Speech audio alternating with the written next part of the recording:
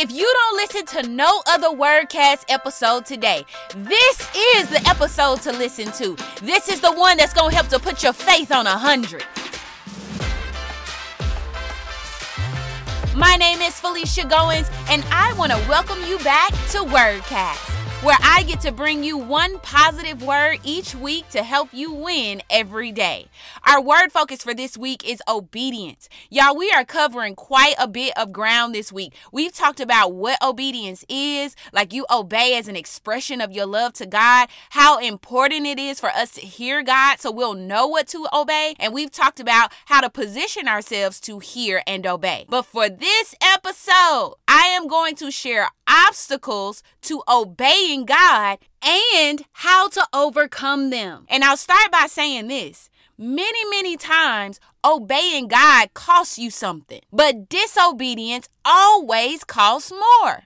And many times, it's not that a person says, no, I'm not going to obey what God is saying. I'm going to do it my way. That's not the case. Many sons and daughters of God may start out in the direction of obedience and they mean well. But because of these certain obstacles that are encountered along the way sometimes, some of them end up being derailed in disobedience, living life outside of God's best and outside of His promises. I've had my experiences not obeying God, and I can definitely attest to the fact that obeying God is much better. When we live a lifestyle of obedience, it doesn't mean that we won't have challenges that we'll have to work through or different things that we must face and conquer, but it does mean that we'll have a lot of peace. It means that we're not worried, and if we do or say something that's not right or in alignment with the word, we can stop, repent, and keep walking the good path of obedience.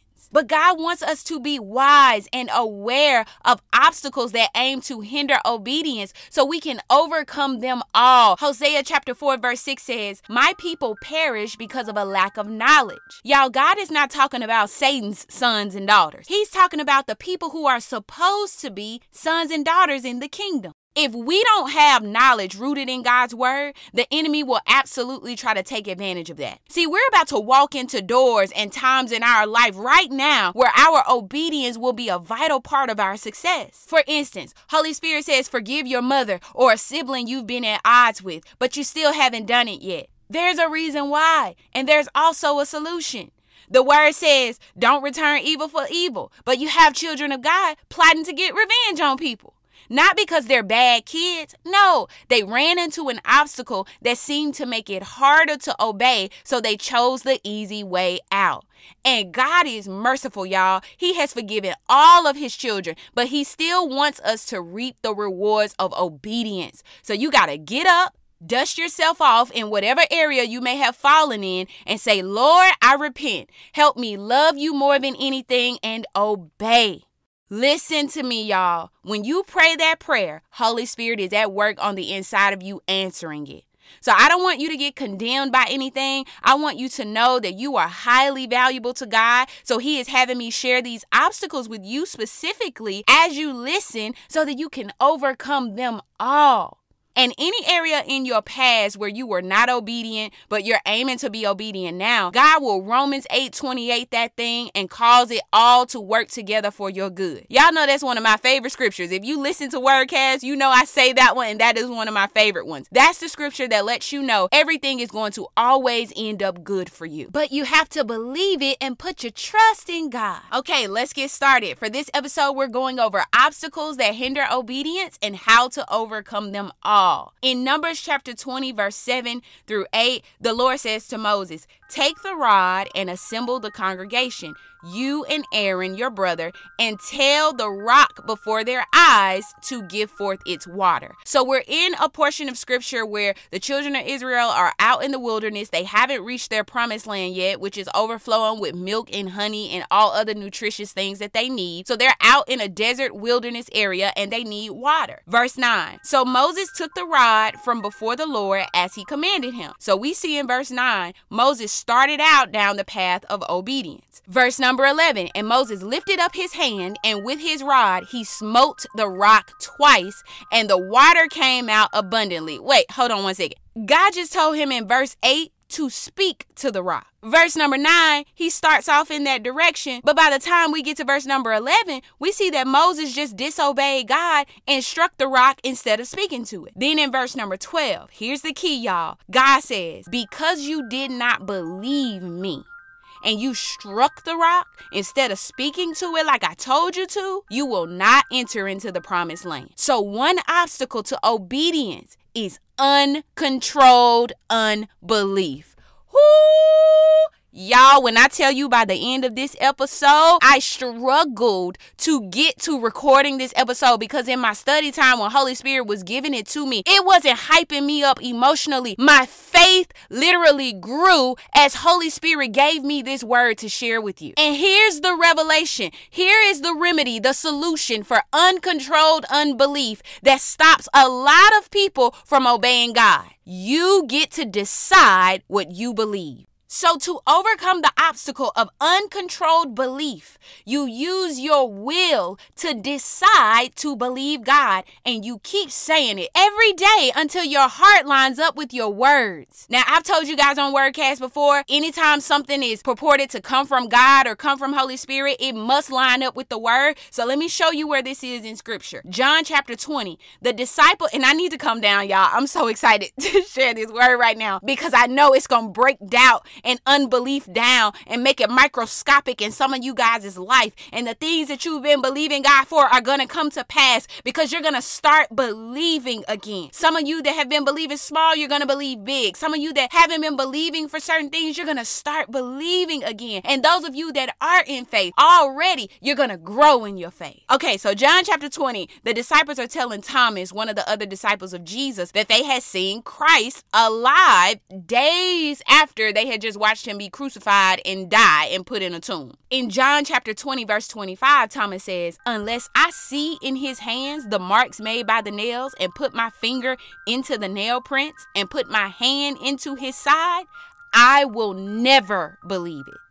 Did y'all catch that? Thomas basically just said, I will to never believe it. So according to his will, he would not believe unless he could see. And that is how it works with us. We will to believe something or we will not to believe something. We get to decide. In John chapter 20, verse 27 in the Amplified Classic Bible, Jesus speaks to Thomas and he says, do not be faithless, but stop your unbelief and believe. Y'all, he told Thomas to stop his unbelief. This man is sitting up here saying, I ain't gonna believe it unless I see it. And we would say, oh, look at Satan influencing him. Jesus didn't say stop Satan. Jesus said you stop your unbelief. Satan already been stopped. Jesus spoke to Thomas from a place of love, reaffirming him in who he is in Jesus Christ. Thomas, you are a believer and you have the authority to control what you believe and what you do not believe. And I am commissioning you right now to believe what thus says the Lord.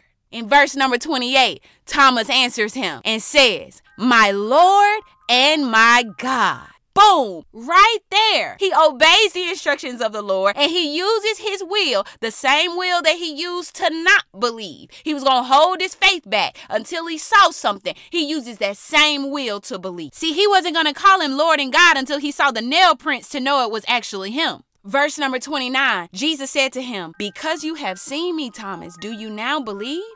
Blessed and happy to be envied are those who have never seen me and yet have believed and trusted me. Jesus is saying those of us listening to Wordcast right now, where we have never walked with Jesus in the flesh when he was living as a flesh man on the earth, blessed are we that we believe in him right now, even though we have not lived with his physical body on the earth. Y'all, this is such good news. I don't know if you've ever felt condemned because you didn't think your faith was at a high enough level of believing, or maybe you got into doubt over something that you used to believe, but after a long period of time of not seeing it come to pass yet, you stopped believing. This is good news. Your believing can be controlled by your own will. So if you've given up on something, a dream from God or a promise from God, you can use your will to believe again. Thomas refused to believe unless certain conditions were met. God met those conditions in his mercy and in his love, and then Thomas believed. So when Jesus responds and says, "Oh, now that you have seen, you believe. Blessed are those who believe and have not seen," the implication here is, Thomas, you could have believed before you even saw me, and it would have been an act of faith. See, it wasn't faith when Jesus showed himself to Thomas and then Thomas said he believed, because he already had the physical manifestation. 2 Corinthians chapter 5 verse 7 says, "For we walk by faith and not by sight." Friend, we don't hope for and have faith for what we already see or have in physical manifestation. That does not help us. That doesn't mature us in our faith as believers and cause our faith to grow even more. Let's say, for example, you drive a blue truck and you wake up every morning saying you're trusting and believing God for your blue truck. Beloved, if you already have the blue truck in physical manifestation, that is not strengthening your faith for next level believing. And you could end up slipping into a carnal life where you have to see something before you believe something. And I'm telling you right now, as we've said on Wordcast before, faith is the currency of God. Obedience is not the currency of God. Obedience is an expression of love. But if you're going to make some transactions in the spirit with heaven, you're going to have to release your faith. Don't let the devil deceive you. You have so much power and authority over your own life and your own self that you can literally choose and decide what you will believe and what you will not believe. And this is important because uncontrolled unbelief is a hindrance to obeying God. And let me tell you another reason why this is so important today and why this episode is going to help your faith go to 100. In order to receive salvation, you must have faith. Before Jesus returns to this earth, and he is going to return, in John chapter 14, verse 3, Jesus says, "If I go and prepare a place for you, I will come again and receive you to myself, that where I am, there you may be also." Matthew chapter 24, verse 42 says, "Therefore, be on alert, for you don't know which day your Lord is coming." Y'all, not everyone that receives salvation has a tangible feeling in their body that they are saved, and when they leave this earth, they will be in heaven. And the enemy has tried to convince people that it wasn't worth it to stick with God because they didn't have physical evidence at the time that they were actually saved, or that what God said would come to pass would actually come to pass. I'm telling you right now, you need to believe. The same faith that you exercise to receive salvation is the same faith you exercise to receive anything else from the Lord. When you don't have faith, you make Romans 10 and 9 ineffective in your life. It's still true, but the unbeliever makes it ineffective in their specific life. And Romans 10 and 9 says, "If you declare with your mouth that Jesus is Lord and believe in your heart that God raised him from the dead, you will be saved." It didn't say if you feel a tickle up your spine. It didn't say if you do everything right and you never make another mistake for your life. So now you got people trying to earn their way into heaven when the Bible says, no, you got to believe and confess your way into the kingdom. Hallelujah. God, I thank you. God, I praise you for this word. I thank you for the chains being broken off of our understanding. I thank you right now, God, that we walk by faith and not by sight. And in this season, your sons and daughters shall arise with the knowledge of your word in its proper context, in its right understanding, and conquer the obstacles of the enemy to our faith. Hallelujah. Y'all excuse me. My spirit is so whelmed with what God is doing in our lives during this time. And if you receive and you believe what this episode is telling you, I'm telling you, your life is going to change. Not tomorrow, not in the future, right now as you believe it. Because it's the trick of the enemy to keep people ignorant to the truth that you can decide what you believe, even if you don't see it manifested in physical form yet. That is what faith is. Hebrews chapter 11 verse 1 says, "Now faith is the substance of things hoped for, the evidence of things not seen." Without faith in God, you are lost. Faith is the currency of the God of Abraham, Isaac, and Jacob, our God Jehovah, the one who died and bled in each of our place. Your faith, your belief in God is a supernatural substance that whoops Satan's tail every time in every situation, big or small, and confirms that the enemy is already defeated. But if Satan can keep you bound to this natural world and only what your eyes can see, he will try to rob you of what God has said. He will rob people of the very salvation Jesus died for them to have. That's why you have atheists and agnostic people and people who are intelligent and they are smart, but they don't have faith in the one true living God. I know we're talking about obstacles to obedience, and I was expecting us to touch on each point and move on quickly, but y'all, I started digging into this thing and Holy Spirit was taking me around the scriptures, showing me exactly why uncontrolled unbelief is such a big deal, because it ends up affecting people's eternity when they disobey the word and they make something else God other than Jesus Christ. That's what John 3:16 is all about. Christ died for the entire world. Everybody who has ever walked this earth and any person who decides to believe in him, no matter age, no matter color, no matter pedigree, those who decide to believe in Jesus shall not perish but have everlasting life. Y'all are getting this today, and it's gonna stir your faith and put it on 100, because it's time for believers to act like believers and share the good news of Jesus and stop living carnal lives of disobedience according to what you see. Y'all, we walk by faith and not by sight. We choose to believe and obey. Say that with me. I choose to believe and obey God. The promises of God are yours. Whatever good thing God has spoken to you, yes, I'm talking to you specifically. I don't care if you're a member of my family, you're a part of my friendship circle, you are somebody I don't know. The promises of God are yours. Whatever good thing God has spoken to you about yourself, about your life specifically, it shall come to pass. Decide to believe God and obey him today. You get to decide what you believe and what you obey. That's good news, y'all. It means that Satan doesn't have the control over people and their lives that he wants them to think he has. He doesn't have any authority in your life or your situations. God has given that authority to you in Jesus Christ over the enemy.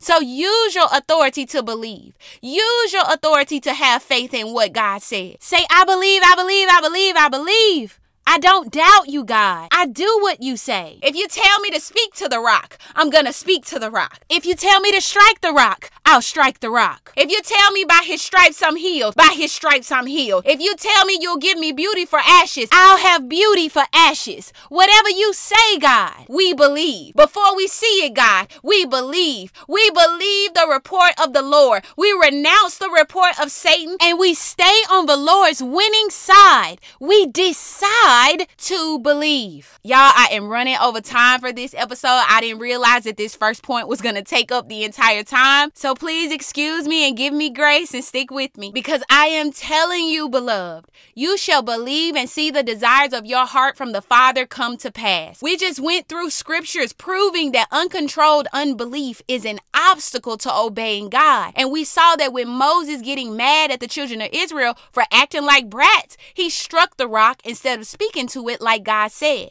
In that moment, God wasn't trying to be brutal or forceful with the children of Israel. A part of it was God giving them yet another opportunity to learn that his word can be trusted. If they were able to see Moses speak to the rock as the Lord led and receive water from it to hydrate them, the next time God said something, they could have had increased faith to believe what he said. But because of uncontrolled unbelief, Moses disobeyed God and did not enter into the promised land. Now, he still entered into heaven. He still fulfilled his purpose and mission on the earth to lead the children of Israel out of slavery and into the promised land. So he's still standing right with God. But there was some things on this earth that he could have seen and experienced had he believed God in that moment that we read about. Moses' story won't be our story, because Holy Spirit is equipping us and we are receiving knowledge today from God's word. And every person under the sound of my voice that's standing in faith, believing God for something he said or something he showed you in the word or placed in your heart, it shall come to pass. You